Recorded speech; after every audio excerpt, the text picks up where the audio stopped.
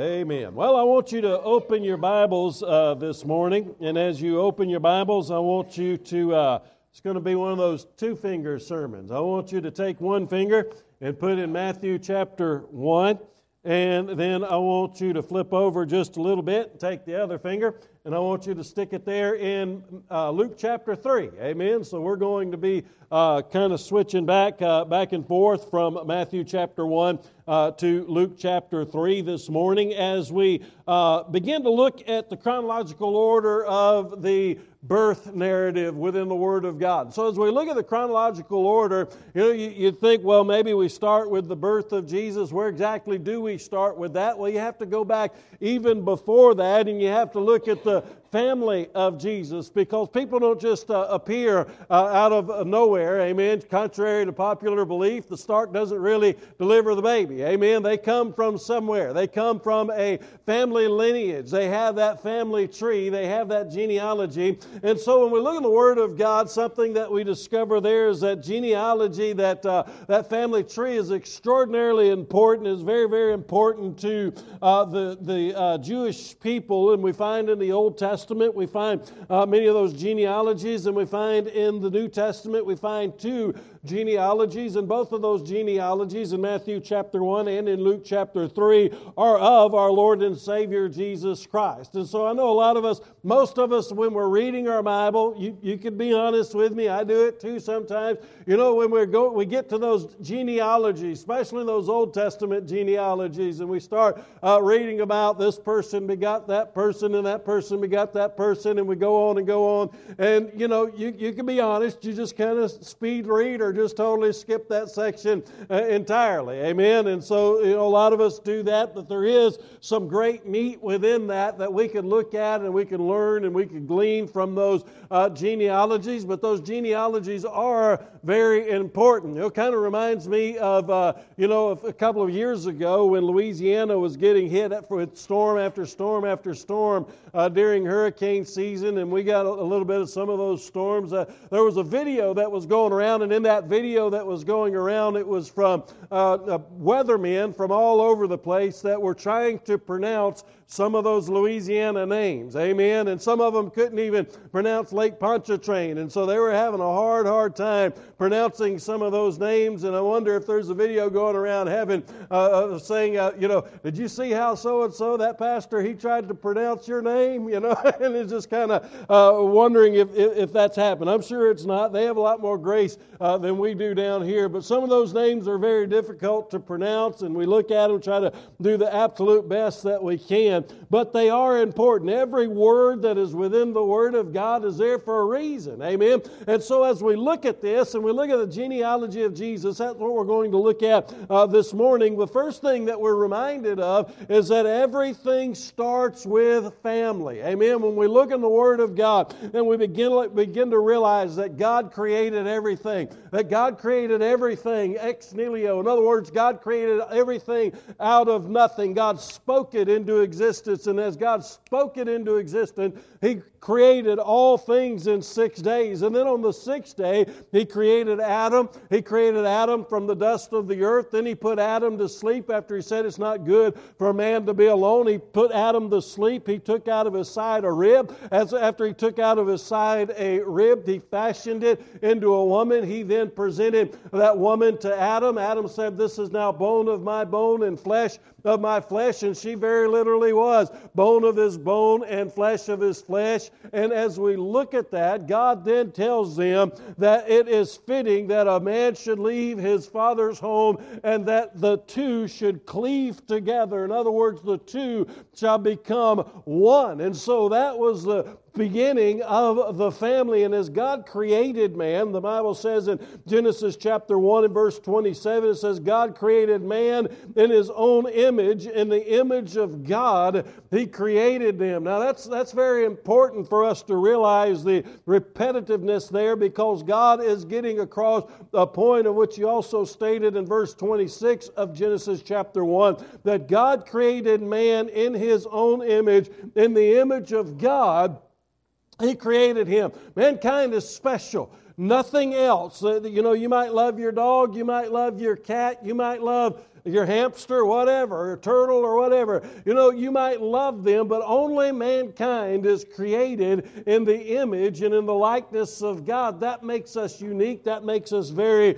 special. Then he goes on to say, not only did he create man in his own image, in the image of God, he created him male and female. He created him, male and female. Now that's extremely important. That's the design of God. Amen. That is the plan of God. God created them male. God created them female. For anybody to try to deny that and say that's how God intended them to be created is denying the very plan and the very will of God. God created them male and female. Then he goes on, Genesis chapter 1, verse 28, the very next verse, and we see the very purpose of being a man and being a woman, male and female, that's created in the image and likeness of God. He goes on and says, God blessed them, and God said to them, be fruitful and multiply. You know what God did right here? After He created the heavens and the earth, after He created the seas and put all of the fish and all of the sea creatures in the seas, after He put all of the trees and the plants and all of the fruit-yielding trees and everything that He put down, and He put the birds of the sky and all of the insects, all of the creepy-crawly things, and He created all of the animals, and He created all of these things. And after He created Adam and then put Adam to sleep and created Eve, then He told them to be fruitful and multiply. You know what the very first thing that God did after creation is He then established the family. That was the very first thing that God did. God established the family, and the family is extraordinarily important. Why do you think Satan is so actively attacking the family and to try to destroy the very thing that God established, that God ordained first and foremost is the family? And so as we look at that family unit, it is this very family that God not only brought about every human being upon the earth, but it is also this very family of which God brought about His own Son that would eventually become flesh.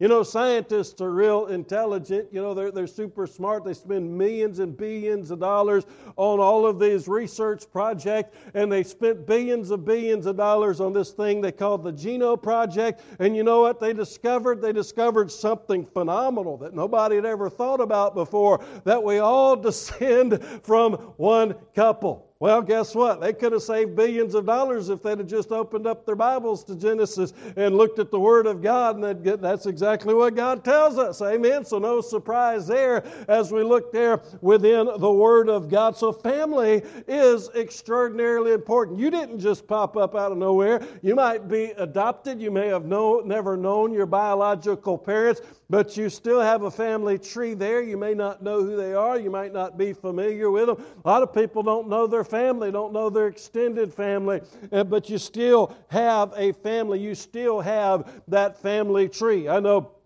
years ago, Randolph Dillard, y'all know that my mom was a Dillard, and so Randolph Dillard came up to me one day and gave me a Dillard family book. Do y'all have one of those? I need to get y'all a copy of that. But he gave me a Dillard family tree, and so as he gave me this is his exact words. He said, "Here, I just want to prove to you that all the Dillards are kin, whether they claim it or not." Amen. So I haven't looked all the way. I looked through my immediate family tree, but other than that, as far as I know, there's not one on my dad's side of the family. I have a cousin that's been talking about for years doing one, but he hasn't yet done it. Dale's mom spent years. She spent a long time, probably at least 10 years, making a family tree. She was a Neely. That is her maiden name. And so she spent at least 10 years going and searching out courtrooms, and this was long before Ancestry.com, amen, or even the internet. So as we look at all of those things, and she searched all of that out, went looking at cemeteries, went driving everywhere, all over the place, trying to search out her family tree, and she even found a coon in her family tree, but praise the Lord, it was from like 150 years ago, so we're real distant kin, amen. So as we look at that, we realize that we do have an ancestry, we do have have a family tree, and that is extraordinarily important. And so as the Jews looked at their family heritage, it was very important to them. It was something that we find recorded within the Word of God. And there's four main reasons of why the Jews, they held to their family heritage. They held to those genealogies, and we find those genealogies within the Word of God. Well, first of all, the land that was given to them by God. Amen? God told Joshua, He said in Joshua chapter 1, you're about to go into that land, and every place on which the sole of your foot treads, I'm going to give it to you. Everything that I have promised to your forefathers, I'm going to give it to you. He laid out the boundaries of it. He said, this is your land. All you've got to do is go in there and get it. Now, they could have gotten it 40 years earlier, but they didn't have enough faith to go in. So 40 years late, they're going in and they're laying hold of the very land that God Himself had given to them. And so when they did go in, they drove out the inhabitants of the land, or most of them anyway, and they ended up establishing the land. They ended up settling the land. Then they divided up the land by tribe, and each tribe was given a lot, and land was family land. And it was extraordinarily important. It wasn't just a piece of dirt. It wasn't just a piece of property. It was their family heritage that went all the way back to God giving to them this land. It was extraordinarily important. Also, their inheritance. If there was going to be any inheritance that came down from the family line, it was important that they had that. As well, we see in taxation, right? In taxation, when Joseph and Mary were taxed, and they were called to go and do a census. What was the purpose of that census? The purpose of that census was for taxation. And so when Mary was expecting Jesus, what did they do? They went to the city of Bethlehem. Why did they go to the city of Bethlehem? Because that was the city of David. That was the city of their ancestry. And so that's where they went back to have the census for the purpose of taxation. But one of the most important reasons as we look at this morning, we see first of all that there is a royal line, that royal line that comes down through the ancestry of David, of King David, because the promise was given that through David there was going to be one that was going to sit up on the throne, and he was going to establish that throne forever and ever and ever. In fact, we find in 2 Samuel chapter 7 and verse 12 that the Word of God says, when your days are over and you rest with your ancestors, this is Samuel prophesying to King David, when your days are over and you rest with your ancestors, I will raise up for your offspring to succeed you, your own flesh and blood, and I will establish His kingdom. He is the one who will build a house for my name, and I will establish the throne of His kingdom forever. It's not just going to be a temporary kingdom. In fact, Solomon became the king after David became the king, and Solomon, through his kingship, it ended up becoming a divided kingdom. But here it is that God is speaking to David and says there's going to be one that's going to sit upon the throne of David, and he's going to be there forever. It's going to be an everlasting kingdom, and that is the Messiah Himself. And so when we look at that, not only is it through the royal family heritage, but also that was through the priestly family heritage. And so we see through the tribe of Levi, it was the Levites that then became the priests of the Levitical priesthoods that were direct descendants of Aaron, and they just continued to flow on down through that, and they were the priests that were there. And so if they're going to be a priest, the only way you're going to be a priest is if you were a direct descendant of Aaron. And so when we look here in the Word of God, and we see that Levitical priesthood, and we see that Davidic royal lineage that's there, that is very important. And if they were going to be the Messiah, it was absolutely necessary, 100% necessary, that He would be of David's ancestral reign. And so when we look in the book of Matthew, in Matthew chapter 1, beginning in verse 1, we find here the very first verse in the New Testament. He doesn't cut any corners. He gets straight to the point. He said, the record of the genealogy of Jesus the Messiah, He's not even alluding or beating around the bush that Jesus is the Messiah. He just flat out said, the Messiah. I don't care what you say, I don't care what you think. He is the Messiah, and guess what? He is the Son of David and the Son of Abraham. So He is the Son of David, and He is the Son of Abraham. And so when we look at it, He was the Son of David, so He has that royal lineage within Him, and He is the Son of Abraham. He has that Hebrew lineage within Him. And so when we look at the importance of that, you could not be the Messiah unless you were a direct descendant of David. And so here it is that we find within the genealogy of Jesus Christ, within the book of Matthew, we find that absolutely Jesus was a direct descendant of David. And so when we look at that, we also find Him saying of Abraham as well. And when you look in Luke, when you look in the book of Luke in chapter 3,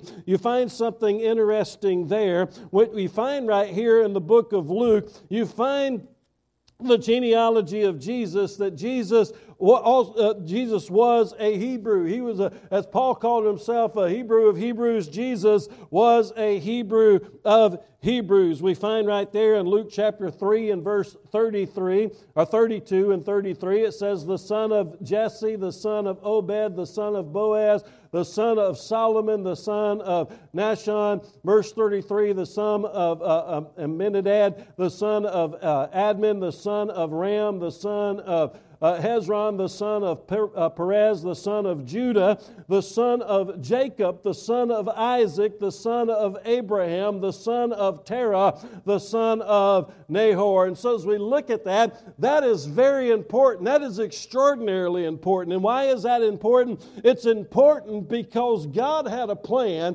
God had a plan even before the foundations of the earth, but He told the world long ago exactly what family His Son, the Messiah, the Christ, the very Son of God, was going to come through. In fact, we find in Genesis chapter 12 and verse 3 when God called Abram and Sarai out of Ur, and He told them to go to this land that He was going to give them to possess. They never did possess it, but they were going into the land in faith of God. And this is what God says to them in Genesis 12:3. He says, I will bless those who bless you, and I will curse those who curse you, and all of the peoples of the earth will be blessed through you.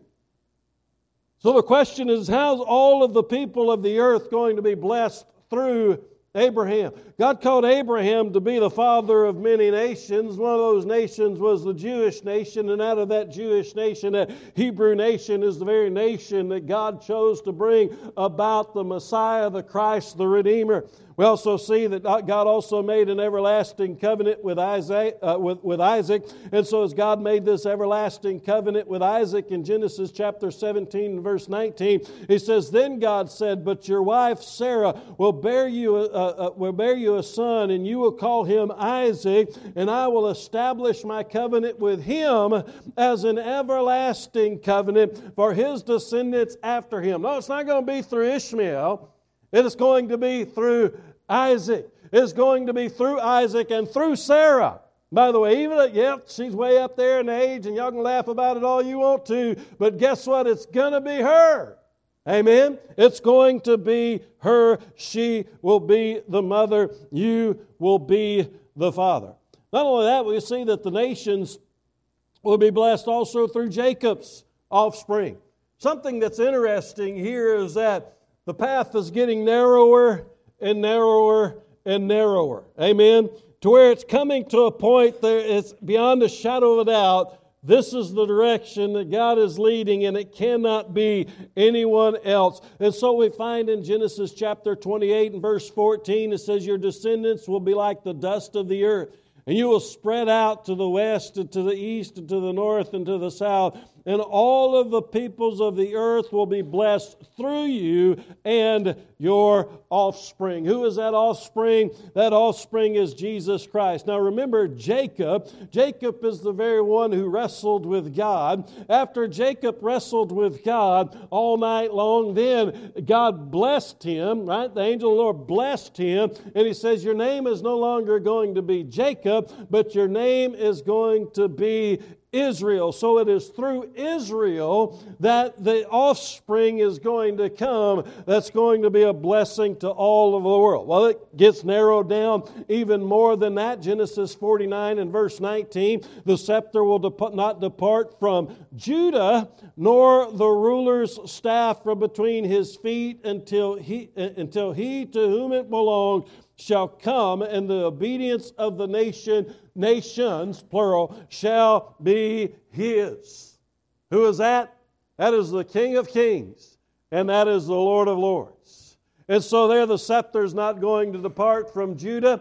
The kingship is always going to be there. The rule is always going to be there with Judah. And so we see very clearly that it is through Abraham, through Isaac, through Jacob, through Judah that the Messiah is going to come through. And what do we find right here in these genealogies? We find that very truth. Amen. We find the fact that Jesus is the direct descendant of Abraham. We see that Jesus is a direct descendant of David. We see that Jesus meets every bit of the genealogical requirements that are met for being the Messiah. Not only that, but He fulfilled every single one of the prophecies that God made long ago, that this is who the Messiah was going to be. And that is why Matthew could say with such boldness, with such confidence, that the record of the genealogy of Jesus,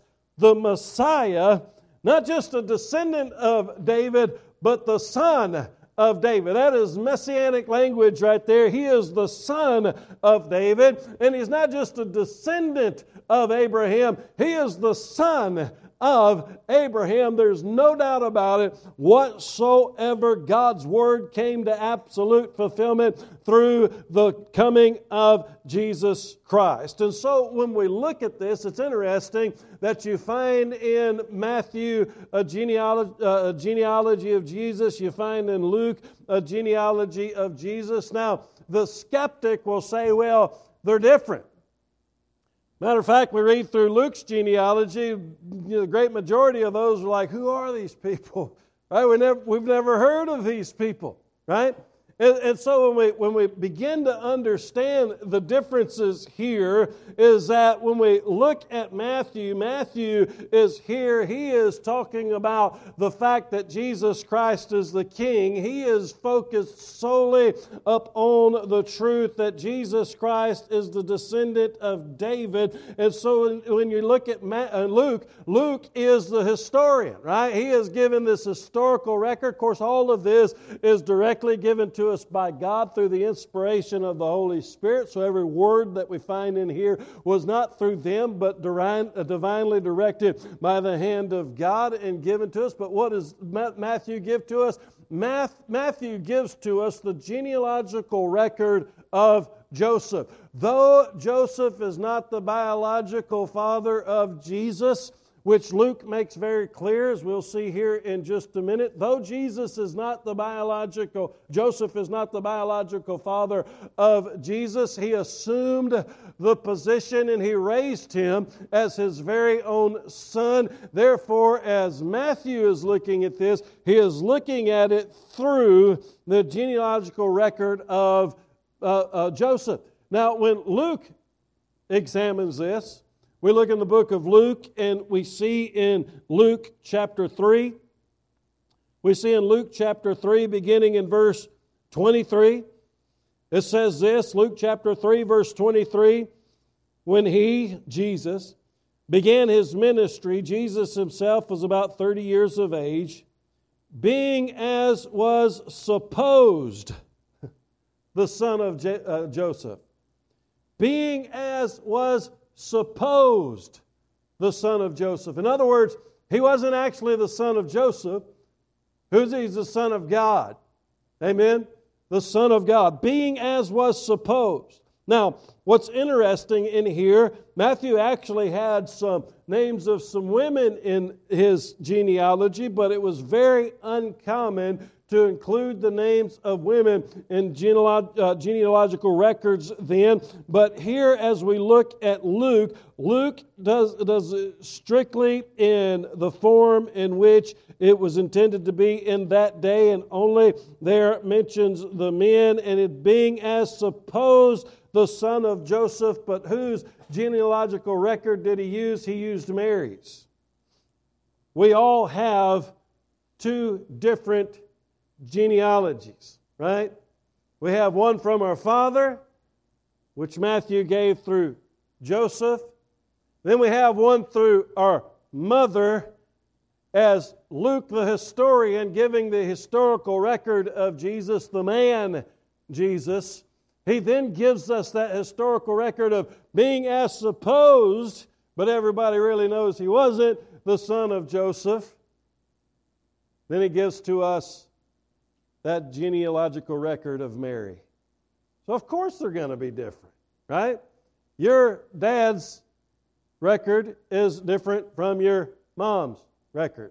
My dad was a Coon, right? My mom was a Dillard. Every one of us have those different genealogical records, one from our mother, one from our father.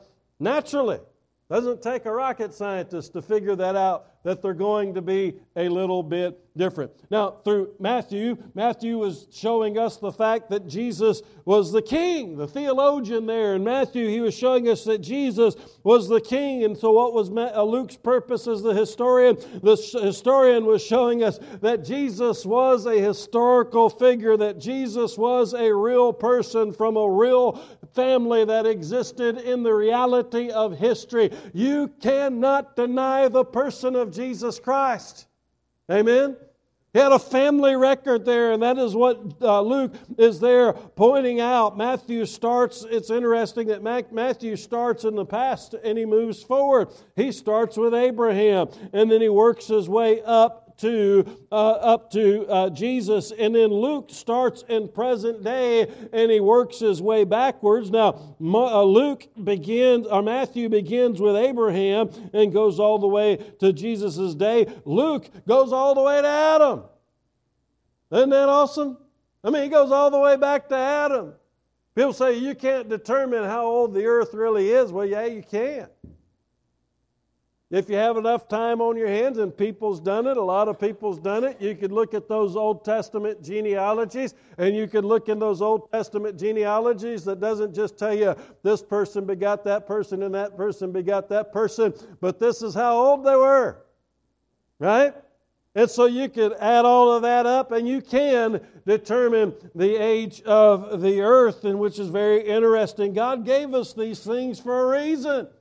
God gave us these things to a reason to understand that Jesus truly did exist. Jesus was real. He existed. He lived. He walked through the streets of Jerusalem. He walked along the shores of Galilee. He really was there, and no one can deny it. Anybody that tries to deny the actual existence of Jesus Christ the man is either completely ignorant of history or is lying about it. Amen? You cannot deny His existence.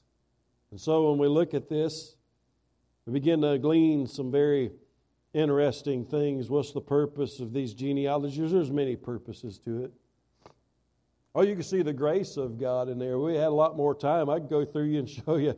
You know, you say, well, I've got some knuckleheads in my family. Well, guess what? Jesus had some knuckleheads in His family. Amen? On my dad's side of the family, some of the cousins were planning on doing a family reunion, and some of them was trying to come up with a T-shirt. And as they was coming up with this T-shirt, one of the T-shirts said, I shook my family tree and a bunch of nuts came out. Amen? And so I was thinking, that's about right. Begin to look at that. But when we think about that, you can see the grace of God in there. See the mercy of God in there. See that everybody in Jesus' genealogy, what's interesting, not everybody in Jesus' genealogy was actually a Jew. But they converted to Judaism because of their faith in God. So it wasn't about biology, it was about faith. Amen? Faith in the work and the will of God. But as we look at this morning and we think of it in regards to Christmas. Because after all, guess what? All that other stuff has absolutely nothing to do with Christmas. Christmas is all about and only about the Christ. After all, what's the name of it? Christ Mass. That's what it is. Christ Mass. We just call it Christmas today. Amen? 100% about the Christ. 100% about His birth. All about Jesus. So what can we glean from this genealogy? The fact that God made a promise. All the way back even before the foundations of the earth, God made a promise. And God kept His promise to the absolute T. God fulfilled His promise exactly the way that He said that it was going to be fulfilled. There's not a single one of us here today that can make a promise about tomorrow and guarantee that that promise about tomorrow or even the next 5 minutes is going to be fulfilled. Because we can't even promise whether or not the next 5 minutes is going to be here. Amen? But God can. And He fulfilled it to the T. Exactly to the letter. Do you know what I see right here? God had a gift that He was planning on giving. Amen? It wasn't like we do sometimes, I've got to give somebody a gift. You run into the store, you grab the very first thing on the shelf, that looks good, I'll just throw it in the bag and I'll give it to them. A lot of times, maybe I shouldn't say this out loud, but a lot of times folks say, it's mostly family members. I say, Rusty, we appreciate that gift that you gave us. And I'm thinking, well, that's great. Just don't ask me what it was because Dale bought it, Dale wrapped it, and Dale's the one who put my name on it. So I don't even know what it is. But God didn't do that, did He? God took His time. He planned out everything perfect. You know what the greatest gifts are? When somebody does something with their hand. When they put their full thought into it. When they put their full effort into it. It's not just something that they click a button on the internet. Not that those gifts can't be special too, because they can. When there's thought, and there's time, and there's a plan and a purpose behind it. Amen? God just didn't rush into it. He took His time. And the Bible says, when the fullness of time came, He gave us His Son. When that fullness of time, it was ready. He was ready. Jesus was ready. The gift was ready. The fullness of time came. Jesus is a gift. And He's not just a gift, He's the greatest of gifts. When it comes time for Christmas, friends, don't worry about what's under that tree. Let's focus about the one who hung upon the tree. And He did it for you, and He did it for me, and He did it for whosoever will call upon the name of the Lord, so that they shall be filled. Listen, there's a whole lot more prophecies that need to be filled And some folks are scared to death over it. But listen, if you know Jesus Christ as your Lord and Savior, you don't have a reason in the world to be scared. God has not destined His children for wrath. Period. End of subject. Now, if you don't know Jesus as your Lord and Savior, some folks say, well, why'd y'all have that heaven's gates and hell's flames? It just scares people. Well, if they're not saved, they need to be scared. Amen? If they're saved, they don't be scared of. There's only one way to be saved. Only one. Not many paths, one path. Jesus said, I am the way, the truth, and the life. No man comes to the Father but by me. And that one way is putting your faith in Jesus Christ. May I ask if praise team could come on up here? Everybody stand. Those who's going to be baptized this morning, y'all can go ahead and go to the back and start getting ready. Do you know today Jesus Christ as your Lord and Savior? Have you ever received the greatest gift there is to receive? And again, the only way you're going to receive Him is through faith. Amen? Have you done that this morning? Have you put your faith in the person of Jesus Christ? If not, would you do that? Would you do that this morning? Trust in Him. Believe on Him. Call upon Him. Jesus, I am a sinner. I ask you to forgive me of my sins. Save me from those sins. If you do that, come walk down this aisle. Let us know. That part won't save you. It's only putting your faith and trust in Jesus that will save you. We want to know. Amen. In fact, the Bible tells us, Jesus tells us that we need to make that public. Maybe you've already done that.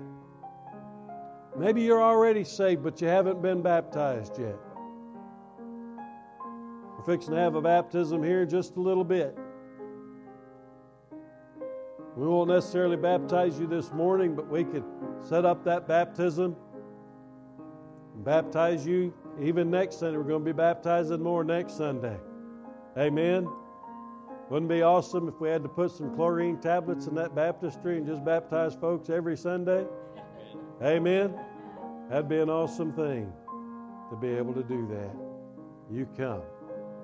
Any decisions on your heart that you need to make known, you come. I'm going to ask Brother Kevin to come up here and stand in my place as God stirs in your heart. If you're not a member of the